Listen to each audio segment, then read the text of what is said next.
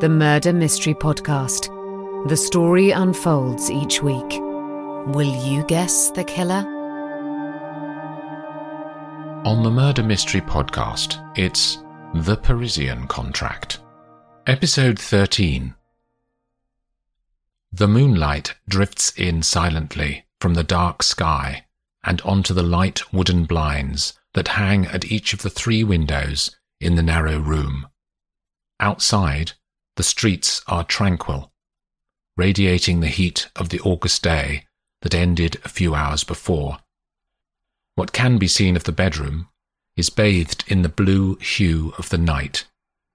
Jean-Luc lies on his stomach, naked under the sheet that covers him, and sleeping lightly. Constance returns to the bedroom with 2 glasses of wine, places them on the bedside table, and slips under the covers. "Jean," she whispers. He stirs, turns his eyes to her, and smiles. "Du vin?" "Merci," he murmurs, and sits up against the headboard. They lie for minutes, silently enjoying the peace and memories in a capsule of their affair, the only place they can live out the fantasy of being each other's prime relationship. Eventually, Constance's voice drifts in from the real world.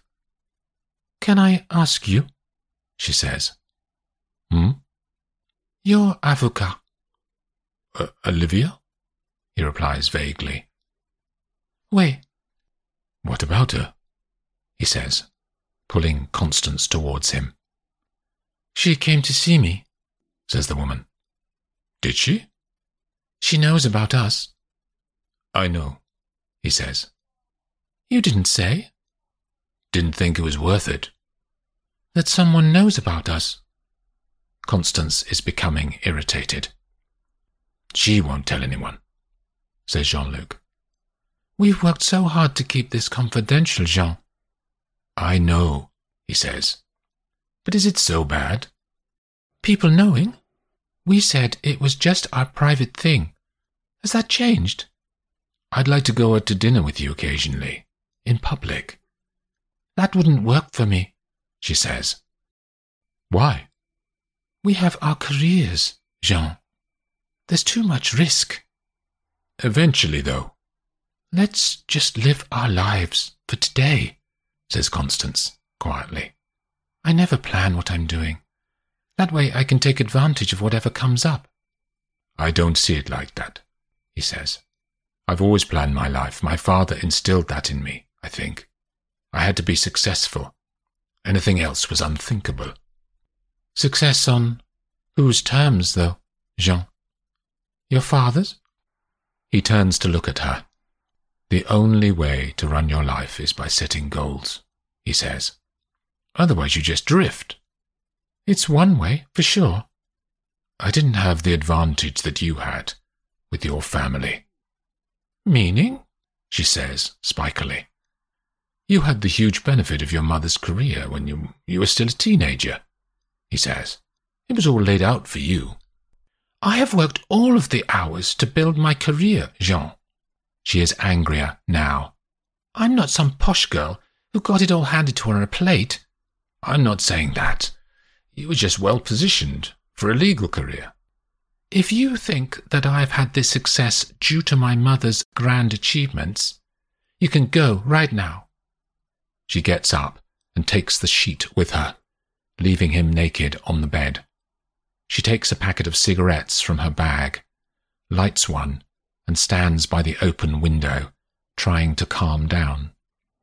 The smoke billows up towards the sky. She picks a piece of tobacco off the tip of her tongue and takes another deep pull on the cigarette. He rolls from the bed and walks to her side. They stand together, both with slight regrets. They are silent, thinking, but not knowing, what to say next. Olivia knows that she has been putting off trying to see Grace Hartford again for too long. The scene she witnessed on the Rue Montorgueil between Grace and Francine is still a complete mystery to her. None of the questions or outcomes from her whiteboard analysis yesterday can explain why Francine would meet Grace, why Francine would lie about knowing Grace, nor what the document was that Francine was trying to get Grace to sign. She gets up early and goes by taxi to the Glenthrow offices. She takes up a position in the same cafe that she had sat in the day that she first tried to see Grace, and was unceremoniously turfed out of the building. Olivia orders croissant and an espresso, and settles down to wait. The street is starting to fill up with Parisians. Business people team out of the metro and fan out into their offices. A gendarme chats to a cafe owner on the corner. An old woman, wearing black, walks 3 dogs along the pavement, taking up the whole pathway. Olivia looks again at the photo of Grace on her phone so she can spot her in the crowd. She eats her croissant slowly, needing to keep something on her plate to justify her sitting in the cafe. 20 minutes later, Grace appears from the metro station, wearing a black suit. Olivia jumps up and walks out to the roadside, her gaze locked on the woman. The traffic is patchy. Olivia keeps one eye on the road and the other on Grace to time her walk across to the other side of the street. As Grace reaches the Glenthrow entrance, Olivia arrives at the same spot at the same time. "Hello," says Olivia. Grace stops, a quizzical look on her face. "Did we meet?" "Olivia Street," says Olivia. "Sorry, I don't... Alpha?" Grace's face drops. "Look, I can't talk about it. I just need a few minutes, Miss Hartford." "There's nothing to say," says Grace. "Can we just have a coffee? I'll be very quick," says Olivia. Grace's eyes drop to the pavement, and she thinks. 5 minutes? Says Olivia. There's a moment's silence. Then Grace says, 5 minutes. They walk across the road to the same cafe that Olivia was sitting in earlier. Grace doesn't want to sit down outside, and they take a table right at the back of the place, as far from the street as possible. Olivia orders 2 cappuccinos on the way to their table. Grace sits and audibly sighs before turning her eyes to Olivia. The cafe is nearly empty. The early morning customers have gone to their offices already. "What do you want to know?" says Grace. "Your bid for Alpha," begins Olivia. "What was the background?" "Normal approach we used for M&A, says Grace. "Identify targets in the sector, commission analysis, have a board-level debate on the pros and cons." "Why Alpha?" "Profitable for 2 years, good forecast revenues. We look for growth potential, like anyone else," says Grace. "Did you know about the Montgomery bid?" "Of course. We do our homework." "Had you spoken to the Alpha board?" asks Olivia. "That's confidential," says Grace. "Did you talk to anyone at Montgomery?" "That's confidential," she says again. "You don't deny it, then?" Grace remains silent and widens her eyes. Olivia continues. "I want to tell you something, Miss Hartford." "Go on." "I had a photograph of you, taken with a long-range lens," says the lawyer. "Is that your normal business practice?" says Grace. "I didn't take it, I found it." The COO's face offers no emotional reaction. "The picture wasn't of just you," says Olivia. "Do you want to change any of your previous answers before I go on?" "We're not in court, Miss Street." "The picture was of you and Jean-Luc Dubois, Montgomery's CEO, she says. Grace says nothing. "As you know, information gained about other organizations' trading practice that is not in the public domain is illegal," says Olivia. "I do know that, Did you obtain any insider information from Dubois? Is that an accusation? Says Grace coldly. It's a question. I did not obtain any insider information from Jean. No, says Grace. You don't deny that you met him, then? No. Did you have an affair with him? I don't see what my private life has got to do with you, Miss Street. You don't deny it, then? Says Olivia. I know Jean. Certainly, I know many business people across Europe. Do you know why someone would commit a crime to suppress your relationship with Jean-Luc? Business relationship? Quite, says Olivia. He denies it, though. You'll have to ask him about that, says Grace. I have. Grace's face is still impossible to read. There's something else, too, Olivia continues. Have you met anyone from Carlisle Banking? I don't know that company. Grace's fingers start to tap the table. Then she realizes and stops herself. Let me show you a photograph, says Olivia, taking her phone and flicking through the images until she comes across one of Grace and Francine. She turns the phone towards Grace. Here. Grace takes the phone and looks at the picture. Is that you? Asks Olivia. Yes, Rue Montorgueil, isn't it? That's right. But you were asking about Carlisle Banking, says Grace. Who is the woman you're talking to? That's Inspector Amy Mitchell, says Grace, looking confused. What? Says Olivia. Inspector Mitchell of the Fraud Squad from the UK. Olivia takes her phone back to check the picture, and it is of Francine and Grace at the cafe table. This is a board member of Carlisle Banking, she says, waving the phone close to Grace's face. Sorry, she showed me her warrant card. Fraud Squad, says Grace. Olivia sits. Her brain revs inside her skull.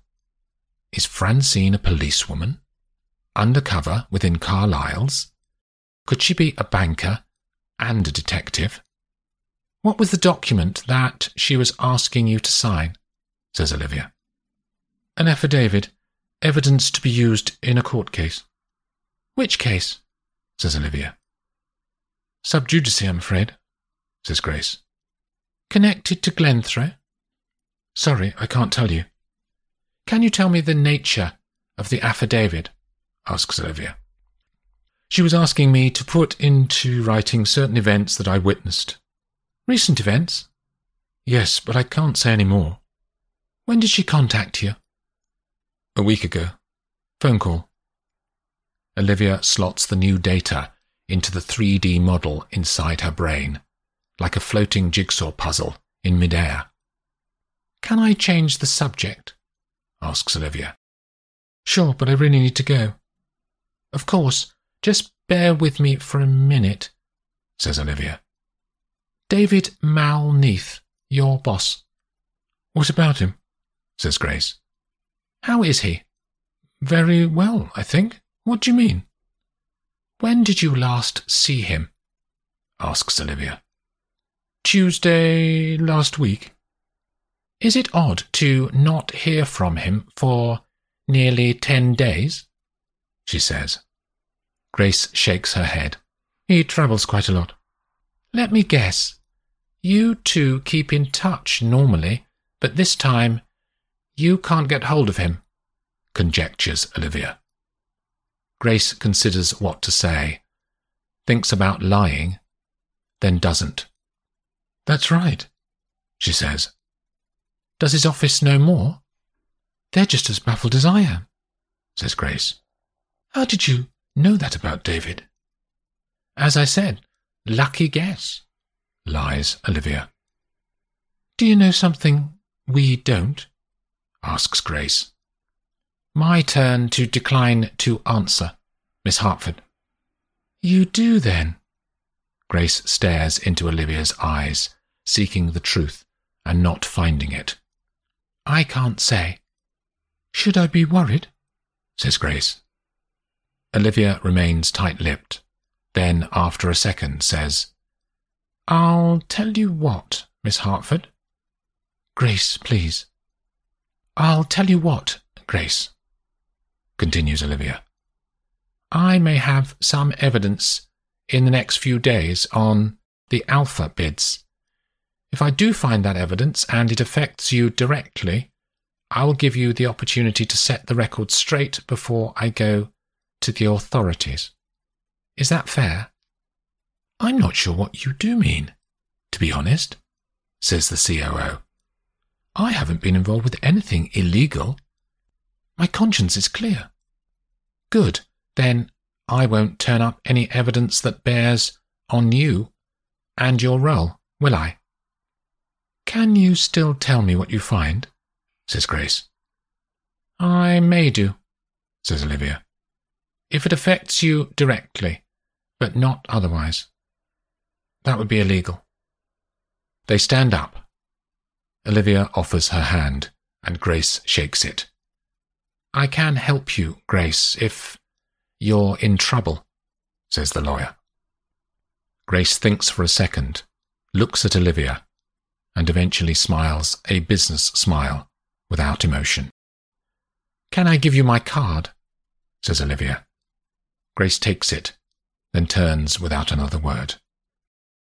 Olivia sits back down and tries to take in what she has just heard. She cannot tell whether Grace is honest and caught up in something not of her own making, or a major player in a corruption scandal. She had not denied knowing Jean-Luc, but only as a business colleague. The photo gave away more than that. Olivia doesn't know the date of the photo, so it could have been years ago, but the two of them didn't look much younger. Then she remembers Max's presence, which gives a specific date window. Max started working with Jean-Luc in the last 3 years. But does that mean the CEO has 2 lovers, Constance and Grace, as well as his wife? Finally, she concludes that Grace clearly doesn't know about her boss's death. The only link to Malneath is Max, and Olivia needs to know what he discovered, as that is something that people are willing to kill for. Back at the hotel, Olivia gets her laptop and sits on the bed. The information from Grace has been like a torpedo through the previous set of ideas in her mind. She searches for any information about an Inspector Amy Mitchell, but finds nothing. That doesn't surprise her, as she knows that undercover police have their online records removed before they go out in the field. Amy Mitchell is likely a cover name, of course. Either that, or Francine Bennett is the cover name. Olivia thinks back at the information she found about Francine on her laptop, and remembers that it did seem a little too perfect. Is that the sign of a poor cover story, or an edited version of her real life? She has added another unverified fact to the long list of other speculative information she already has collected since being in Paris.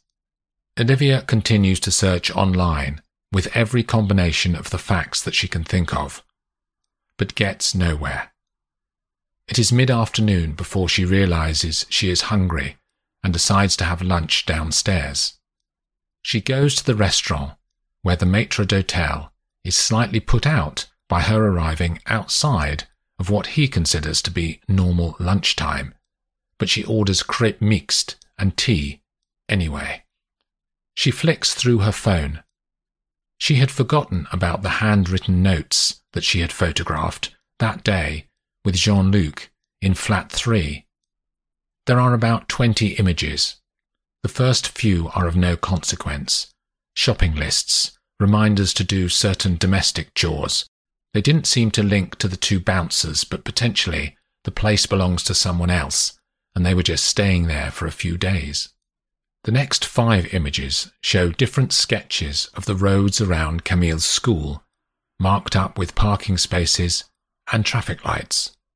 there is one larger scale drawing of the school environs, but with the main boulevards near it and the one-way system through the narrow back streets in that area of the city.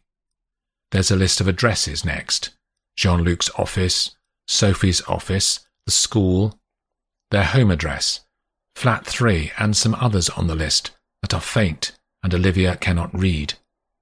The gang had done their planning, thinks Olivia. This doesn't look like the first time that they have done a job like this. These are professional criminals that she's dealing with. After other inconsequential pages, the final page is another map. She doesn't recognize it immediately. She inspects the road layout to see if anything jogs a memory, or she has been there. It's not the roads around flat 3, but it does look similar. Major avenues giving access to rows of tightly packed side streets. One road is marked RDG, with a ring of pencil drawn halfway along. Olivia goes back to the image of the addresses and tries to make the faint addresses more readable on the screen. She enlarges them and changes the setting as before with the ill-fated stolen photo. The writing is barely legible. She stares at her phone and brings it up to her face to decipher the writing. A man is standing at her table. He coughs. It's the waiter. Avez-vous fini, madame? She ignores his mocking smile, and he officiously takes her plate away. She returns to the screen. There's something there. Her eyes strain. Rue de Guet. Olivia sits upright, letting her vision refocus, and looks up Rue de Guet on her phone map. It is in the Clamart area of Paris. Not that far. From flat 3. Her mind wants to be excited. Maybe she is inching closer to finding Camille. Or maybe she'll just find more kidnappers. Or even the killers of David Malneath.